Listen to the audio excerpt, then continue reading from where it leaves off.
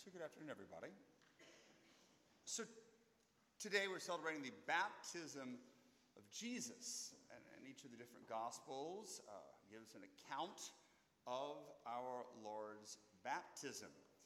We read today from Matthew chapter 3, a very brief account of his baptism by John. But if you pay attention to sort of the way the Gospel of John, in a certain sense, most of the Gospels, at least the synoptic ones, are arranged, there's something missing. You go back and you focus on chapters 1 and 2, there is a character, an individual, who plays an integral part. Even more important, it seems, at the times that this individual is mentioned or referred to in the whole action of the first two chapters, than even the Blessed Virgin Mary. And that is Saint Joseph. Saint Joseph is mentioned in the line of David, going down in the genealogy. The angel appears to him and says, "Take Mary as your wife.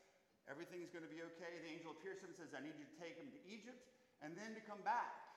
Joseph is a central character, and then when you switch to chapter 3, he disappears. Completely and totally disappears. And this, from sort of a perspective of storytelling or literature, is strange. Over the holidays, I watched Moana. I never watched it before. It's like Pooh the pig. The cute little pig at the beginning is there, and you're like, this is going to be the super cute pig throughout the movie. And then he totally disappears, and they focus on that stupid chicken. And in the end, the pig comes back. But why? It doesn't make any sense. Or, again, I'm trying to speak to the generation, it's like Charles Minor.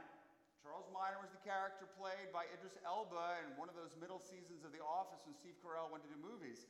And he was terrible. He was boring and he wasn't funny. Then all of a sudden, poof, he disappeared.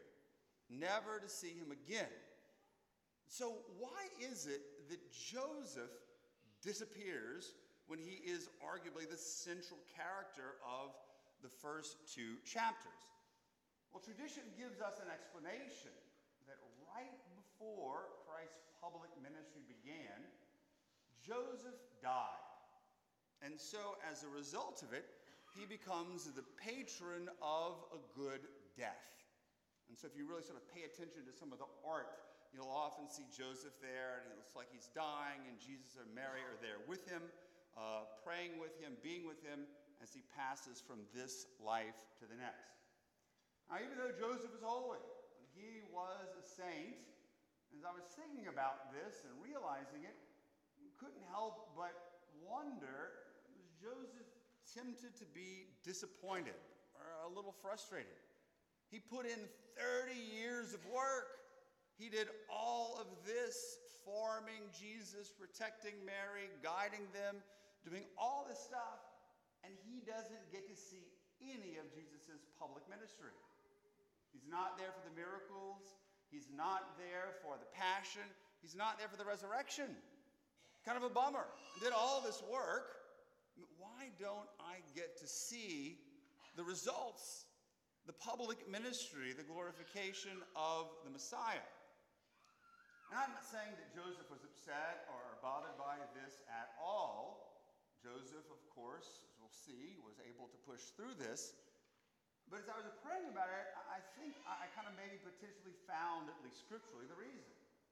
Going back to Matthew chapter 1, Joseph was born and he is a descendant in the line of David to show that Jesus was in the line of David and therefore was a king, to share in that kingship. But there's something else that we notice if we know about the life of David. David, during his life, even though he made some mistakes, had a great desire to build a temple for God, where the Holy of Holies could be housed. This was his great passion, but he didn't get to fulfill it. He laid the foundation for the temple to be built, but ultimately he was not allowed to build it. Not because he did anything wrong necessarily, because in God's plan and design, it was the duty of Solomon, his son. And so David laid the groundwork, but he never got to see the results, the fruit. That was left for Solomon to do. And so in the very same way, Joseph, in the line of David, lays the foundation, raises Jesus, protects Mary, guides them, but he doesn't get to see the results of his work. And so if we meditate on this, the point in saying this is not just to realize it, but how can we relate that to our own lives? How can we relate this frustration or this reality to our lives? Because we do not handle these things as well as Joseph. What lesson or lessons can we learn? The first one, I think, is this, is that we can learn detachment, particularly from results and the results of our work. And so we can go and we want to put forth hard work. We want to absolutely do our best in our faith and in our schoolwork, in our work at home, our work at the workplace, and have that right attitude. We want to do our best and we want to see results. But if we don't see results, it's okay. What really matters is the work that we put into it. But we live in a culture where the results matter. If you don't have results, if you are not productive, if you don't see fruit, then your work really isn't any good. But what happens is we put so much emphasis on the results that we end up getting so anxious and frustrated and despair when things don't work out. Again, I'm not saying that we, particularly as students, shouldn't care about grades. Or if we're at work, we shouldn't care about doing a good job and doing a day's work, or particularly with our family, that our children turn out well and that we provide for them. But the truth is, sometimes no matter how much work you put into it, things aren't going to work out. Or at least you're not going to get the chance to see the results. You won't be able to see the fruit. And so Joseph shows us, as he put forth his whole effort, that you got to learn to let it go. That what matters, what we're judged upon, is how much work we put into it. When I was younger, if I came back with a bad grade, my dad would say, "Did you try your hardest? Did you spend time studying?" And I would say, "Yes." Well, he goes, "Well, you tried your best." And so that's okay. The problem would have been if I didn't try. And so it's detachment from those results and from the fruit. Because the truth is, whatever results come from it don't belong to us. And in a very real way, nothing belongs to us.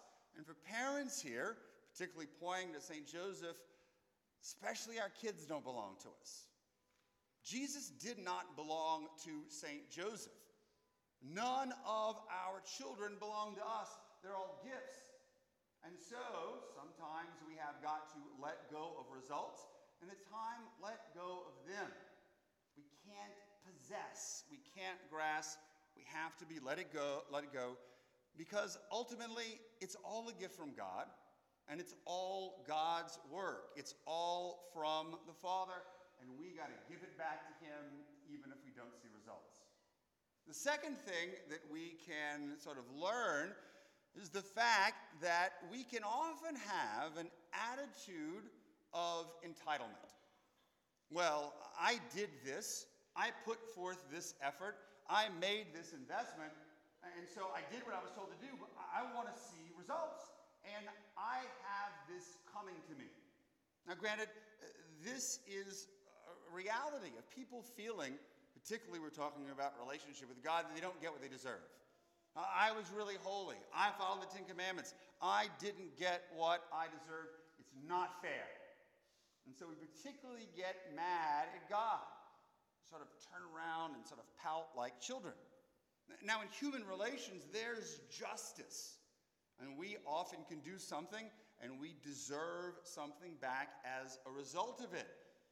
But when it comes to our relation with the Lord and our service of him, and doing whatever he asks us to do, he owes us nothing.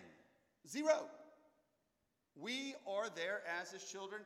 He asks us to do it, and we can't claim that we deserve anything. So some sort of a prize, some sort of a pat in the back. He'll occasionally give it to us, but we are there to serve and glorify him. We've got to be very, very careful when the attitude of entitlement enters in, that I did these holy things, I follow the Lord, and therefore I deserve something. Joseph never had that. Joseph maybe was tempted towards it, but said, hey, this is the work, I'm giving it to you, you take care of it, I deserve nothing in return, I am simply your servant. And third and finally, and probably the most important, and I got this point from an article I read over the course of the past couple of weeks, it's floating around Facebook, is that our vocation, what we are called to do, whether it be a certain state of life or a certain mission that we are given, is not about us. It's not about me as an individual. But yet, so often, one of the guiding principles for discernment is, what will make me happy? What will fulfill me? And we sit here and try to figure it out. We do all of this rumination about ultimately, whatever's going to make me happy and make me fulfilled is what God wants me to do. Well, that's simply not the truth. And the Lord, of course, wants us to be happy. He wants us to be fulfilled. But that attitude is, the vocation becomes about me. The Lord wants everything for me. And we're approaching it from the completely wrong perspective. And I think that might be part of the reason that a lot of people have a hard time really stepping out of the boat and following Christ. Because the truth is, stepping out of the boat and possibly drowning is not necessarily good for me. Instead, the article claims, and I agree with it, the questions that should guide our discernment is, how can I die for Jesus? How can I best serve the Lord and my brothers and sisters? How can I best lose my life to find it? And this is certainly essential to Saint Joseph. His whole vocation was there. Hey, you're not in it for you, St. Joseph. You're here to protect and provide for the Holy Family. You're here to raise Jesus. And Joseph never thought, well, it's about me. No, it was very clear. It's not about you. It's about Mary. It's about Jesus. It's about the bigger picture. Wasn't interested in what made him happy, but he found joy and happiness and could have a happy death because he lived for the other, and because he was willing to do the Lord's will. And so to wrap this up, what was it that enabled Joseph to be able to do this? To be able to have this attitude and avoid these pitfalls that we so often are tempted by or succumb to? And I think the answer is pretty simple. Whether or not it started off this way, I can tell you that for Joseph it grew this way and it ended this way. Because Joseph did what he was supposed to do. Not because he had to, not simply because it was the right thing to do, even though he was a just man, not because it was a duty, but because St. Joseph loved. May not have started that way, but gradually he worked into that. Because the person who truly loves and serves the Lord and others out of love is going to be detached from results. I'm doing this because I love you, not because I want to see results. It's great if we see fruit, but I'm serving you not because of what you get out of it, or even worse, what I get out of it. Second, there's no entitlement in love. It's like saying, I'm giving this gift to you because I expect something back. No, love never expects anything back. And Joseph didn't expect anything in return. It was the joy to give and to serve for the sake of serving. And of course, it really shows that it's not about you. The call to love is a call to serve, the call to give of oneself and to put oneself off the side. So that's the real difference between us and St. Joseph. Is that so often our faith and our service, either as a whole or in certain instances, is not guided by love of God and love of neighbor, but instead by our own self-interest. And so whenever we see ourselves falling into these traps, what immediately we said is, the problem is I don't know how to love. or I'm not loving in this situation. Unfortunately, for Joseph, as time going, he loved more, he was able to love better. And so that's what we ask for St. Joseph to intercede for us to begin this new year, so that through putting others first, ourselves last, we may grow in love, an ability to commit, to let go and be detached from results, from our own entitlement, and from our own particular desires in order to serve the Lord in love. Amen.